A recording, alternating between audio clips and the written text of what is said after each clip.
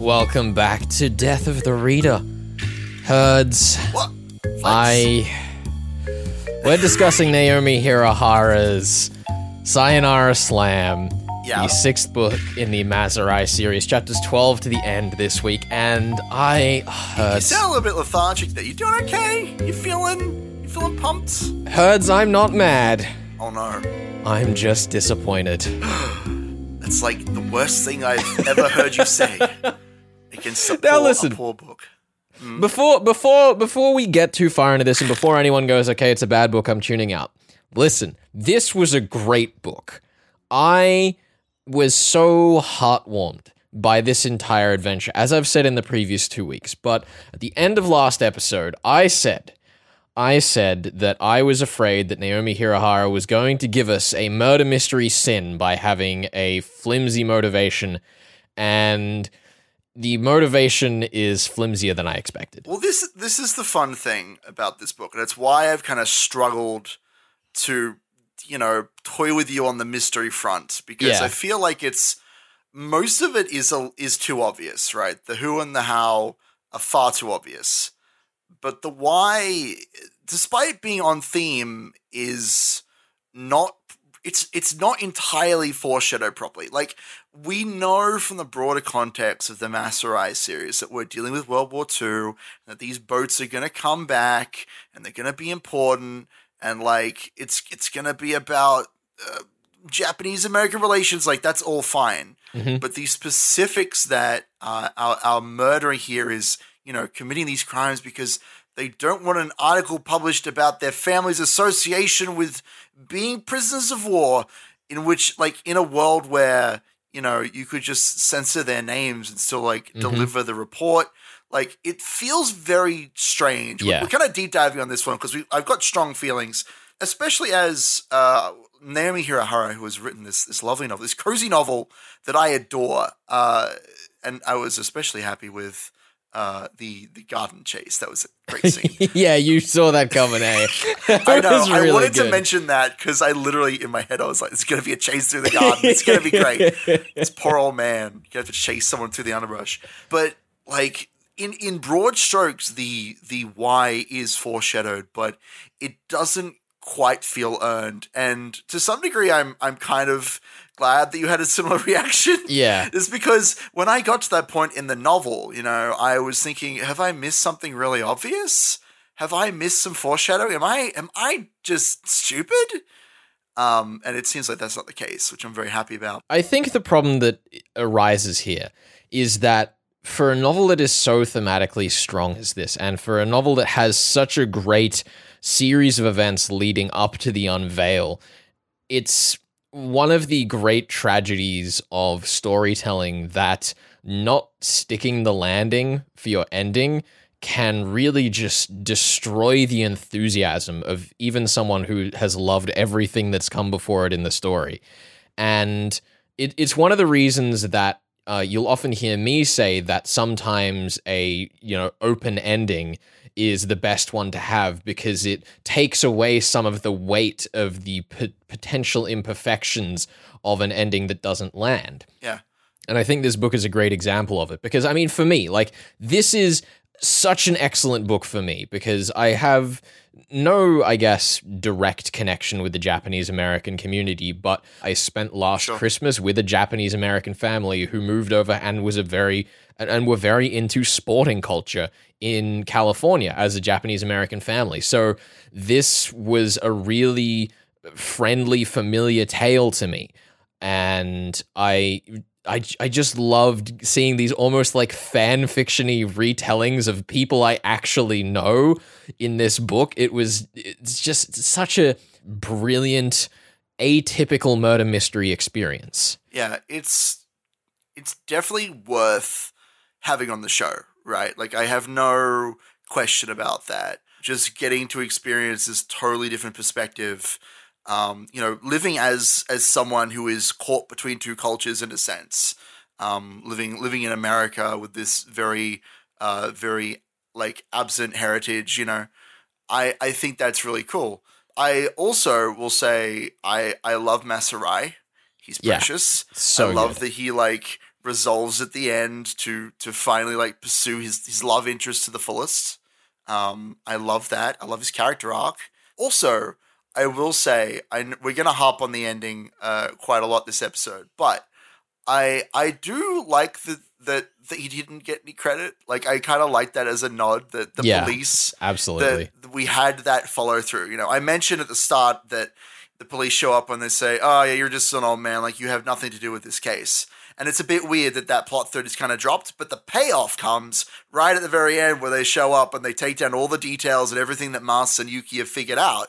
And then they say, "Oh yeah, we caught the murderer. You know, the cops did it." Like, because who's going to believe that this old man was, you know, the one pointing the finger at the end? I mean, you say that as though that they weren't pointing the finger at him, and then the guy that does get accused is the same age and just as retired as he is as well. That's the fun part, isn't it? Yeah. It's such a weird. It's a very weird. Our murder culprit is this like poor old man who's like on like heart medication, and he just like didn't want these like not even horrible family secrets, just these moderately, you know, I'd say they're horrible family secrets, but it's not their secret that is horrible. It's that they're horrible things that are family secrets. Listen, exactly. Like, it's not like he, you know, murdered someone. Well, I guess he did.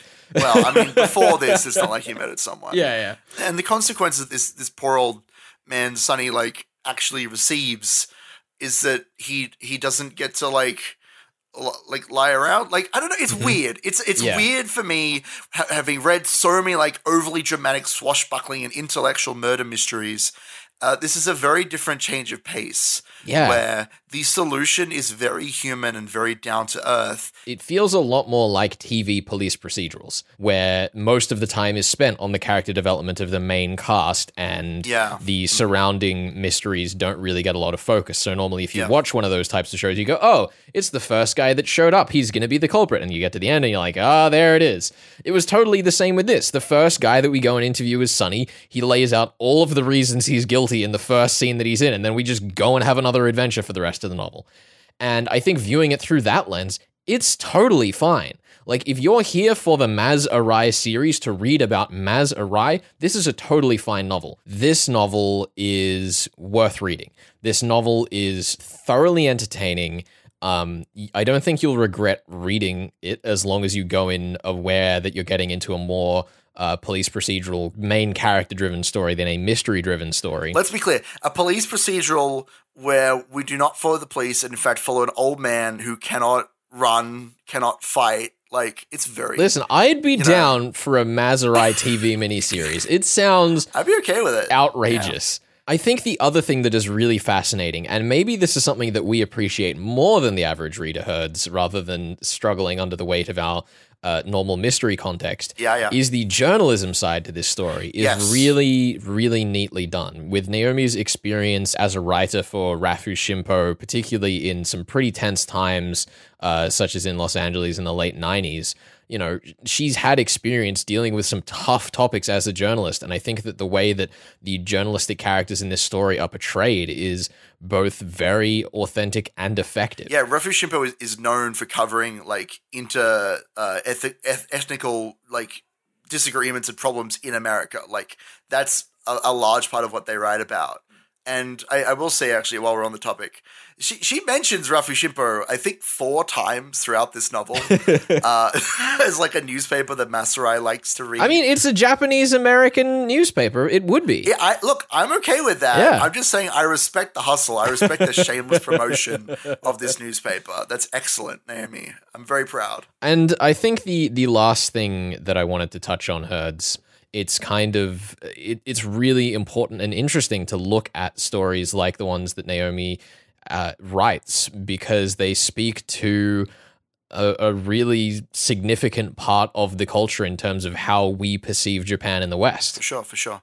I mean, it's a good bridging book too. You could use this book to go to pretty much any any book in Japan or America. It's like across many cultures. It's a very efficient book to choose. It's quite the catch, you might say. I like it. I like it. Hey, we're bringing back the puns. We'll talk about what our next book is coming up at the end of the show today. Looking forward to it. You're listening to Death of the Reader. We are Flex and Herds here for your Murder Mystery World Tour, discussing Naomi Hirahara's Sayonara Slam, chapters 11 to the end. We'll be back with more in just a second.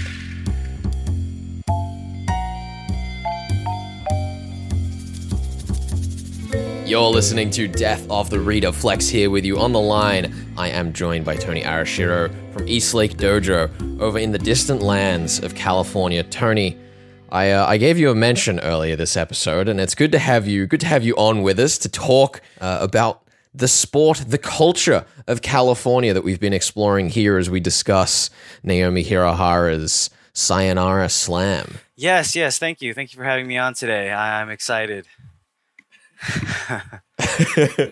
Now, Tony, I've come in. You're a little flustered and befuddled as to why this strange Australian creature has summoned you from the depths of California to talk about this. But one of the exciting things for me is over here in Australia, when I was growing up, we had this thing called the Premier's Public Speaking Competition, where we'd have to talk about issues that maybe were beyond the realms of the young children we were back then. But one of the topics that I remember coming up multiple times was sport breaking down the barriers, and how sport is kind of this useful tool for bridging communities and cultures and breaking down racial divides. And one thing that I find really interesting about the work you do at Eastlake Dojo is that you've brought over so directly this culture from Okinawa of the karate that you do. What's it like bringing over the culture of another place to somewhere like California and introducing it to the young people that you work with when you're coaching them? How is that experience bringing not only the sport and the technique, but the culture along with it? So actually it's a lot of fun. The part that I like the most about it is actually educating them, because initially people think karate is a all-encompassing martial art. Everything that has to do with fighting is all karate, probably because of the Karate Kid. Mm-hmm. But what we get to do is we actually get to specify what type of karate we're doing. And we're able to tell them, oh, no, this is, the origins of karate come from Japan, which come from Okinawa, and we get to, explain different things. Why, this was called this. For example, there's a stance. It's called Soto Hachijidachi, and people, of course, like, oh, that's just a funny sounding name. It's like, well, no, there's a reason they made that name for it. It's because of how your feet are positioned. It's writing a specific kanji with your feet. So that's why they named it that stance. So just little things like that. And then, of course, I get to teach them some Japanese here and there, which, parents love. Kids, they love being able to count 1 to 10 in Japanese. To them, it's awesome. But yeah, I think the biggest thing for me is going to be the educational aspect. Just, really teaching them about, honestly, my own culture as well. So, I get to learn about it, and then I get to teach them about it as well. Yeah, I mean, that's one of the interesting things that Sayonara Slam explores, is having our main character, Masarai. He has this family who's grown up outside of experiences that he's had over in Japan. So for you, as someone who's grown up exclusively in America, but still, embracing that culture and learning these traditions, how does it feel as someone carrying on a culture that you've never directly been a part of? Was there a learning curve for you? Oh, most definitely. The thing is, I'm only half Japanese or half Okinawan. My dad's from Okinawa, and he came here. So the biggest issue with that is cross culture. Of course, I live here in America, so my first language is English. And then my dad was always working, so it was difficult for him to help us embrace the Okinawan culture. We were part of this organization or that organization that's centered around Okinawa culture, but if you're not in it every day, if not fully embraced, it's difficult. So for me, I'd say I definitely had a learning curve. Where you have kids whose parents are both either Japanese or Okinawan, they speak the language. They know about the culture. They even go to Japanese schools. Whereas me, the only part that I had initially was karate. Mm. That was the only part of me that was like, oh, this is Japanese or this is Okinawan, and this is part of who I am. As I got older, I was able to experience different things culture-wise, and I was able to go, multiple times to Okinawa to visit and to really get a full-blown culture dive. Yeah. I mean, one of the other fun things about particularly martial arts is that there's such a strong international community in terms of the competitions that go on and instructors coming from all around the world to teach at different schools. So how does it work for you as a dojo getting people in from Okinawa, from Japan, to teach your students? So for us, it's probably a little bit easier because of our style. It originates in Okinawa, and it's a much smaller style. So we do have a connection. I mean, obviously, my dad he was sent here specifically from Okinawa to teach karate. So that's many years later, that's where I come in. But we do have that connection, the direct connection to Okinawa. I think for other schools, they definitely do have to pay a lot of money to fly out an instructor or a special guest, or especially with a competition. There's a little bit different aspects between karate in the competitive world and then your quote unquote traditional karate. They do coincide with each other, but people will make a distinction between the two. Yeah, there's something kind of interestingly almost a little religious about, setting out on a pilgrimage to go teach your martial arts style, especially for, some of the more niche styles, because I guess people who aren't familiar with the martial arts community think of karate as like just one collective style, but there are so many subdivisions that you don't often hear about. So how does it come about that, masters, it's sensei is the term, I believe? That's correct, yes. Yeah, so how is it that they go about finding places around the world to plant a dojo, and why is it that, particularly for martial arts, there's such an emphasis on sharing the style and, the teachings that you can bring with it? I would probably... I don't have the correct answer, but my interpretation for that question is probably going to be that when... if I'm not mistaken, almost all martial arts did originate from China, and being that China is so, as a country, it's so old that's kind of where the ancient martial arts would have derived from. But our piece in Okinawa, and then what's been spread out just throughout Japan, was there's various aspects of becoming a major style, which is like the ease of teaching. How can you, like Shotokan, for example, it's a much easier style to teach because it's a lot of big movements, and it was introduced in Japan to the masses, and it was easy to teach this style to the masses because you could see what the sensei was doing. Whereas when you come to other styles like Goju-ryu, which is still pretty popular now, but it's a lot harder to see what you're supposed to be executing as either a sensei or a student. But I think a lot of senseis decided that they wanted to leave their mark, and the best way to do it was to go away from where it was super popular, which was obviously Japan. So a lot of them traveled all over the world, being foreigners, and just decided, I'm going to start karate, and I'm going to teach it. Or similarly, in my dad's position, he was sent. Yeah. It's very a traditional. It falls into whether it be culture or tradition, where if somebody who quote unquote outranks you or is considered your senpai, and they tell you, listen, I know you have a job lined up for you here in Japan, but you're going to America because I said so, and you're just like you literally respond with os or. Hi, I understand. And you pack your things up and you're like, bye. and so I think that is actually probably the biggest reason why it expanded all throughout the world. I think tying that all the way back around at the beginning, kind of breaking down the barriers, I think that's one thing that's really fun, particularly about that idea of sports breaking down those barriers, is that there's so many other uses for the culture and the concepts that sports and particularly martial arts can bring. And that's why it's always so exciting, looking at the traditional and the more niche styles like the ones you work with, Tony. Yeah, no, that is awesome. Anyhow, thank you so much for joining us here on Death of the Reader, Tony. It's been a pleasure speaking with you. If you want to find more about Eastlake Dojo, check out their online learning courses, which they've opened up this year over the course of the pandemic while they've been in lockdown, and we will have links up on the podcast for that. Oh, thank you for having me. I really had a good time. You're listening to Death of the Reader. Flex here. We are speaking about Naomi Hirahara's Sayonara Slam, and we'll be back with that in just a second.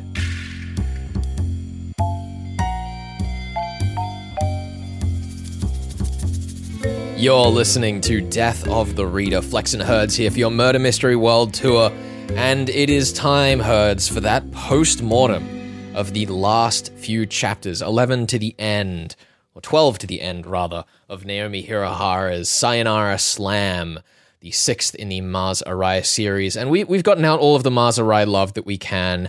We've said all of the nice things we can say, Herds. It is time to tear this mystery to shreds. Well, that's just cruel of you. This is the beginning of the end for Masarai, this sweet old man who's done nothing wrong and has only been good to us. Now it's time to talk about how it's this foreshadowing. Flex, it's missing. I have one thing I'd like to ask you, Herds. What would you like to ask me? When you hear someone called Sunny in a murder mystery book, spelled Sunny, yeah, do you think that is a nickname, or do you think that is a regular name? I'm trying to. I guess it's his nickname. I guess I don't know because one of the defining pieces of evidence to prove that our culprit, Sunny Hirase, is in fact the culprit, is that his name being Sunny is obviously a nickname and is a reference to his Japanese name Hideaki, which means light. So that's garbage. That's the garbage. Do you want to know where the first time the name Hideaki appears in this novel is? Have you done the math? Is it? You want to know the first time? Is it chapter 12? No, Ben. It's chapter 14. Oh no! It's about 2 pages before they confront him and he confesses. And I think that whilst not a huge problem, because it's the kind of thing that's more like a reveal for the last minute, and those are fine. It's just a name. I think that it is indicative of the problem that this mystery has, where we have spent so long dealing with the Gripsholm and the Teia, these 2 prisoner of war vessels. We've spoken about the Comfort Women. We've spoken about Japanese Americans who are sent over for prisoner trades. We've spoken about Japanese prisoners of war in general. You know, we know what the motivation surrounds. Yeah, we understand the historical context, right? But there is nothing in the first 13 chapters of this book that suggests to me that there is anything murder-worthy. And you know what? There is nothing in the first 16 chapters of this 16-chapter book that suggests to me that there is anything murder-worthy surrounding the incidents that we speak of, because the most damaging things that we get to is that, you know, people's partners died while they were on the ship and it was a horrible experience and people still can't agree to be honest about what happened. Yeah, I feel you. Like, we've got all this World War II history and like war crimes and comfort women and political scandals and journalistic integrity in question. Or even if Itai was just lying, if he was just making up a story about Sunny's family that was really cruel to his legacy. So then it's more like tragic, right? Yeah, but instead it is just the supposedly true story of his family, and we find out that Itai has retracted his submission to the publishers literally moments after finding out that it was Sunny in the first place. That does lend some like dramatic irony and tragedy to the scene, which I like, but in my opinion it is too little too late. Yeah. I mean, even if Itai's retraction to the publisher had been just put like 4 chapters earlier, it would have massively changed the weight of that delivery, because then we would have had the moment where we go, oh, okay, so there's a manuscript that he submitted and he's withdrawn it. Why has he withdrawn it? And it raises a whole bunch of questions. We could have had a scene with Sunny, like, maybe feeling guilty about the fact that he killed someone for no good reason. That would have been a cool scene, you know, and kind of exploring, it's more of this like sifting through information rather than it is like, here's a twist and here's a twist. Yeah, for sure. Because I think that one of the interesting things with this novel is that if you were to look down the list of, for example, Knox's rules, right? The 6th rule and the 8th rule would be the ones that I immediately think, you know, this is the one that this story breaks. No. But it doesn't break the rules. Like, there is no accident that helps them find it. They just find a document. There are no clues that we don't get to see. They're put on screen in the moment they appear. It's really weird how something that ostensibly plays by the rules manages to miss the mark by just pacing out the clues in this strange way. Well, this is the thing. And it also plays into sort of how how I had to structure out the chapters, because from chapter 12 onward, we basically, like in chapter, I think it's 11, 12, and 13, we have basically a character scene with a number of the suspects. And in each of those chapters, we essentially clear that suspect of suspicion. So trying to figure out, like, where is the end point when you're supposed to solve the mystery is a little bit tricky in that respect. Because there isn't a lot of mystery here. And in my mind at least, as soon as you get to chapter 12, which is, this is Amika's secret, she is no longer on the table as a suspect, then, like, who else do you suspect, you know? Mm-hmm. Who else do we even care about? There isn't really a traditional suspect lineup at all. If anything, I think the question that this raises for me is, if we have a whodunit that doesn't ask for the whydunit, what are the consequences of that? And I think that this novel kind of shows it really interesting, where I think a lot of people, myself included some years ago, would come into a mystery novel and just be like, this is who it was and this is how it was done. And the why doesn't matter because it's obviously them. And I put my sunglasses on and I walk out of the room. You did it. You beat the puzzle. Congratulations. You defeated a child in a chess match. We're done. Exactly. But this novel does a really good job, through a mistake, admittedly, of showing, well, I mean, a mistake is a strong word. Keep going. An error. A misstep. Through something I dislike. What is, oh my goodness, my baseball terminology is failing me. A ball. Through a ball. I don't know if that really works here. But, you know. Shows how a mystery story does still need something to make it more than just a puzzle. Because it does have a great story on the surface, but it feels as though the puzzle and the story are two separate things because there is a lack of credibility by the way the finale of the mystery is carrying out. Look, I think what you're trying to say is that we should take the who, the how, and the why, and we should arrange them in terms of first, second, and third base. And we should live by the old adage, which is that I don't want none unless you score runs, hun. Now listen, Herds, it's time to talk about what we're doing next week.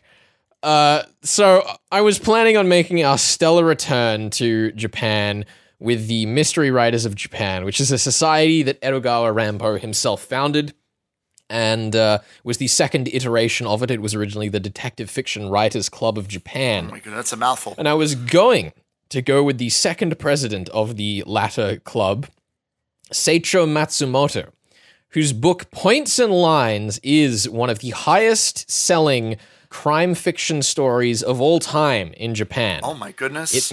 That must be really easy to get a hold of. Well, Herds, you've given away the game here, which is to say that I have spent about 2 months trying to get a copy of this book and have not succeeded. So, Herds, in the hope that the next copy of the book that I have ordered off the internet arrives with all of its pages. What? What does that mean? Are these going to be missing pages? There was a bit of a snafu with the last delivery I received, Herds, we'll say. That doesn't sound good. But should that book arrive intact, that is the book that you are going to be giving me. You know, I'm okay with that. That means I don't have to hunt for a book for a little while. That's good. I'm okay with that. But to fill the gap, we are going to go with the second most recent president of the Mystery Writers of Japan, Keigo Higashino, and The Devotion of Suspect X. That sounds like a manga. That's what that sounds like. It is a much more thriller-driven story. Okay. The front title compares it to Stieg Larsson of Girl with the Dragon Tattoo fame, so we will see about that. Is this even going to be a mystery? What is this? It should be a mystery, Herds. We're in for a bit of a weird time, but I don't think it's going to be quite the detective-based game we're used to on the show. Either way, we will be covering chapters 1 to 7 of that on the show next week. And Herds, I wish you the best of luck with this story. Because I only decided to switch to it, I have to read the entire thing in the next couple of days. So you're right there with me. I'm sure it'll be a home run. I'm sure you'll hit it out of the park. All right, I'm done. I'm done with these punts. It's too many. That's the second time you've delivered that one, I think, Herds. So we're really we've run dry. I'm running out already. There aren't that many baseball puns. If you have a baseball pun, let me know at Flex and Herds even. Let me know your favorite baseball pun right now. Tweet at us or Facebook us. Let us know. You are listening to Death of the Reader. We are Flex and Herds. We will see you next week with the Devotion of Suspect X. Thank you very much for joining us, and we will see you then.